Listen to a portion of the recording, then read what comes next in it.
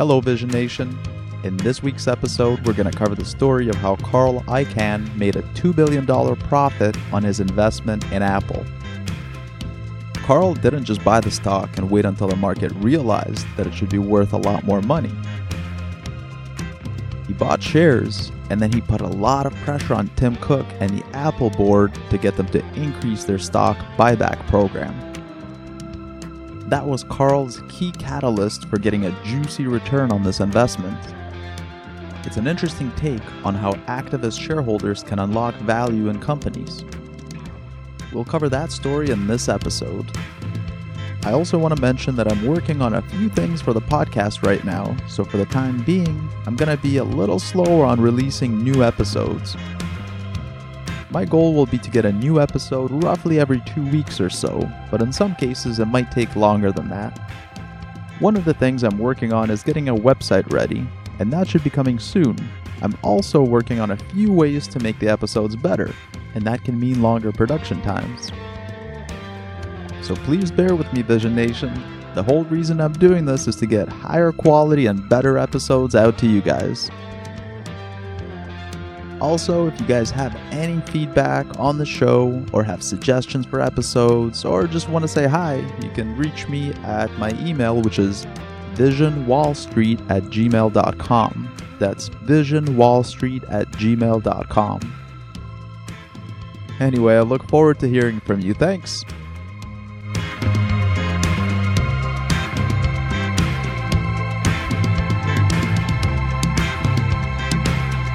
Welcome to Wall Street Vision. This show is on true stories about markets and top investors. I'm Vlad Dolgochev. This show is for informational purposes only and is not investment advice. Check out the show notes for the full disclaimer.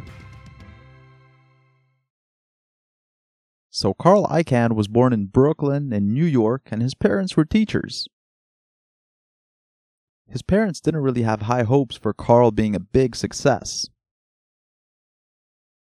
But they told him that if he got into Yale, Harvard, or Princeton, they'd pay for his tuition. Now, no one in Carl's social circle or high school ever got accepted to any of those schools, so his parents were probably thinking that there's a fat chance that he would get in. Tuition was a lot cheaper back then. Today, those schools are like $200,000 for a 4-year degree, but even back then they were pricey. Well, Carl, being an insanely driven person, he ended up getting accepted to Princeton. His first challenge was to get a job so that he could support himself. His parents did offer to pay for tuition, but covering rent and groceries was all up to Carl. So he got a job at this Malibu beach club, and he was helping guests with whatever they needed. He was essentially like a busboy, server, attendant sort of a role.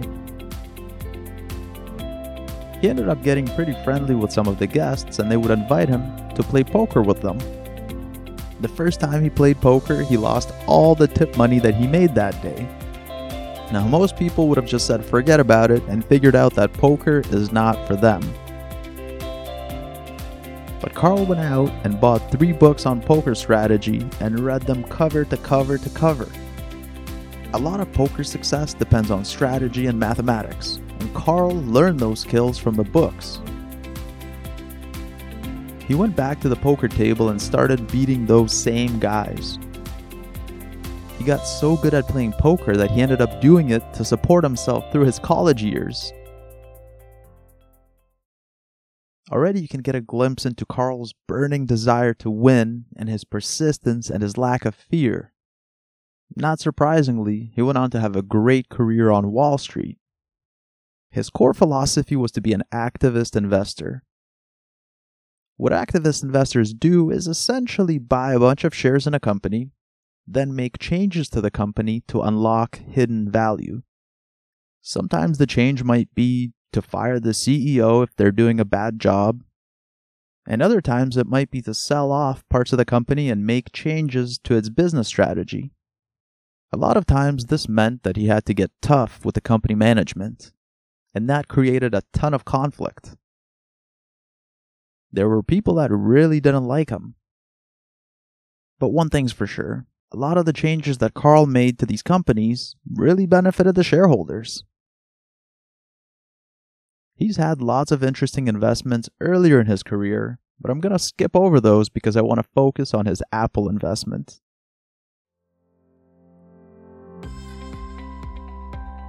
So Carl got interested in Apple around 2013, and he figured that it was one of the best brands and companies, but at the time Apple was trading at really low multiples. In 2013, its price-to-earnings ratio was around 9, which was just super low. The S&P 500 PE ratio was around 17 or 18 at the same time, and you could make a strong argument that Apple had better prospects than the average S&P 500 company. To put this into perspective, this was after Steve Jobs died and Tim Cook became the CEO. I think a lot of people weren't sure where Apple was going to go under Tim Cook's leadership, but Carl was super bullish on Apple's future. Carl had this positive gut feeling about Apple, but he also had a catalyst in mind to get the share price to move quickly. The catalyst was for Apple to do a massive share buyback. At the time, Apple had over $100 billion of cash just lying around, and the company wasn't doing anything with that cash. So Carl didn't just want to buy and hold, he wanted to unlock some hidden value by making Tim Cook and the board use the cash to buy back shares. I think the share buyback was a piece of the puzzle, but Carl was also very confident in Apple's business model. He really did his homework on the company, by the way. You can check out Carl's website where he lists all the research that they did. I'm going to link to it in the show notes. It's a great read for anyone who's interested in investing into individual companies because it gives you an idea of the depth of research that it takes to be one of these elite super investors. In their research, they broke everything down by each business segment and each product, making forecasts for Apple TV and the iPhone and the iPad and so on. They went super deep on their research. And on top of liking the company, Carl also really liked Tim Cook, who was the CEO, of course. And at the time, there were some other shareholders that didn't like Tim Cook. And they were even talking to Carl about potentially replacing Tim. But then Carl and Tim met for dinner, and Carl right away understood that Tim Cook was obsessed about Apple. And Tim was the dream type of CEO that would keep the amazing trajectory that the company was on.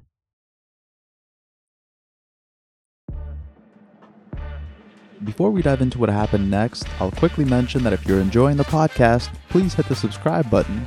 And if you know someone who would find this content valuable, please share this episode with them. My goal for the podcast is to help people learn the lessons from the best investors and to help people understand the stock market better. This show doesn't have a marketing budget, so the only way we can grow is with your help. Thank you, Vision Nation. Alright, back to the show. Carl didn't just want to buy the stock and sit quietly, hoping that the rest of the market would agree with his valuation of the stock. What he did instead was he bought a lot of shares. And by a lot, I mean that he went on to eventually own almost 1% of the total shares of the company. This was around $3.6 billion in 2014. And then he went very public with telling Tim Cook to do share buybacks. He was posting on his Twitter account, which had a couple 100,000 followers at the time. Carl also released a series of public letters, and he commented on this in TV interviews as well. A lot of people were getting really annoyed with Carl at this point. They were getting annoyed because, from their perspective, they thought that Carl should just approach Tim Cook personally, off the record, and get him to do the buybacks that way. But instead, Carl was doing all of this out in the open, and it was bringing a lot of attention to Apple and this whole buyback situation. But Carl is a smart guy. There's a good reason that he was taking the public route. Carl was on CNBC saying, quote, "Owners should have things to say, and it is public because boards are human beings and sometimes they need a little pressure," end quote. You could imagine that the board members and Tim Cook were feeling a lot of pressure at this point. I'm sure they had people in their everyday life asking them about this situation because it was very public and it was front page news. Before we continue with what happened next, let's take a quick moment to discuss stock buybacks. This is going to get a little bit technical, but I'll try to use lots of examples to illustrate these concepts because these are good things for any investor to know. A stock buyback is when a company buys their own shares in the open market. What ends up happening is the shares that are bought are essentially absorbed or canceled out. So cash flows out of the company, shares flow in, and the shares that flow into the company end up getting canceled out. This means that after the buyback, there are less total shares outstanding for the company. So each shareholder that didn't sell their shares during the buyback now owns a larger piece of the business. That makes sense, right? If there are 100 total shares out there, then each share is worth 1% of the business. If the company buys back 90 shares, now there's only 10 shares remaining out there in the market, then each share is now worth 10% of the business. It's pretty simple. Buybacks are just one way for companies to return capital to shareholders. Paying out dividends is another way that companies do this. Now, one benefit of share buybacks is that they tend to increase the stock price without existing shareholders having to pay tax. Here's a simple example. If I hold Apple shares and Apple does a $100 billion buyback, each one of my shares is going to be worth more, and I don't need to pay tax until I sell my shares. Now compare that to a dividend. If Apple took $100 billion and paid out a special dividend, I would get the dividend because I'm a shareholder. But I would also have to pay tax on it. So shareholders like buybacks because of this preferential tax treatment. In investing, it's good to delay paying tax as long as you can, because that keeps your money compounding for a longer time period. And if you stay invested for many years, it can make a big difference to your total return. I do want to mention that there is some controversy around share buybacks because companies should really only do them when they can buy their shares at a cheap price. But companies don't always do this. Alright, now that we have that out of the way, let's get back to the Carl Icahn and Apple story.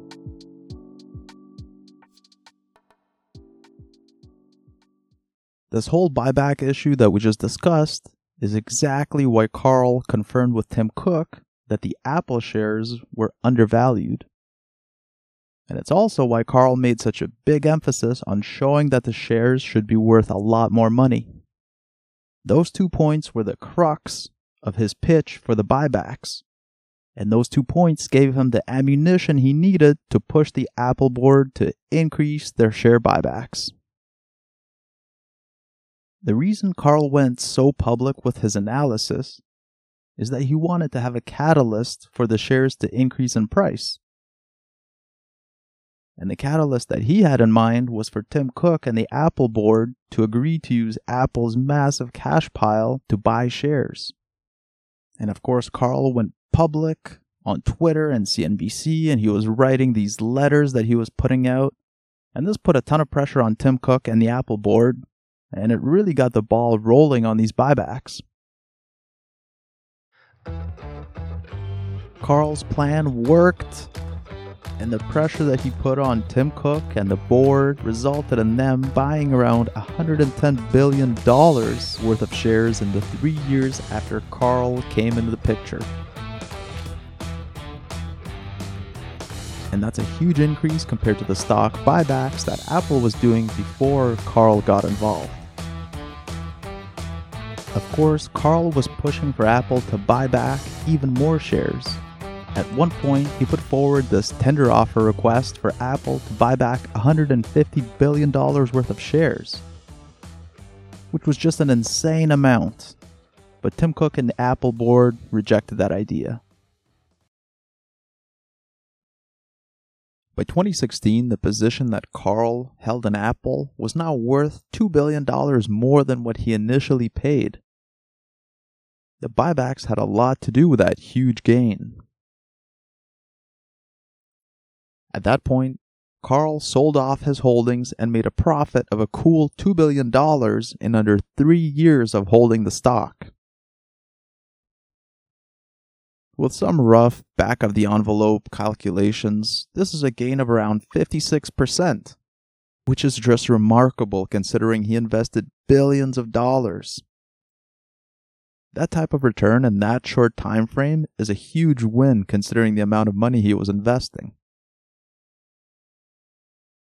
Now, the even crazier thing is that after Carl sold out of Apple, Apple went on to have amazing success across lots of different product categories. So if he held his shares today, they'd be worth around $22 billion. So there's another good lesson here as well. Warren Buffett talks about this when he says that once you own a terrific business, it's good to hold it for a long time instead of selling too early. And this is a perfect example of that. One more thing I want to mention about share buybacks is that you see a lot of headlines about people being against them. So I want to mention that share buybacks on their own are not good or bad. They're kind of like dividends. They're just a way for companies to return capital to shareholders. Now, buybacks can be a bad thing when the CEO is buying back shares of the company at a time when the shares are way too overpriced. And it's also not a great look if a firm uses up all of its cash to buy back shares, and then their business hits a rough patch, and all of a sudden they start asking the government for a bailout. But the way Apple was using buybacks in this story is a great example of when share buybacks are used responsibly. Alright, Vision Nation, that wraps it up for this episode. If you've enjoyed it, please hit the subscribe button, and if you know someone who's interested in investing, please share this episode with them. Thank you, and I hope you have an amazing day. This podcast is for entertainment purposes only and should not be relied upon as the basis for investment decisions. Before making any decisions, consult a professional. I may maintain positions in the securities discussed on this podcast. This show is copyrighted by the Wall Street Vision. Written permission must be granted before syndication or rebroadcasting.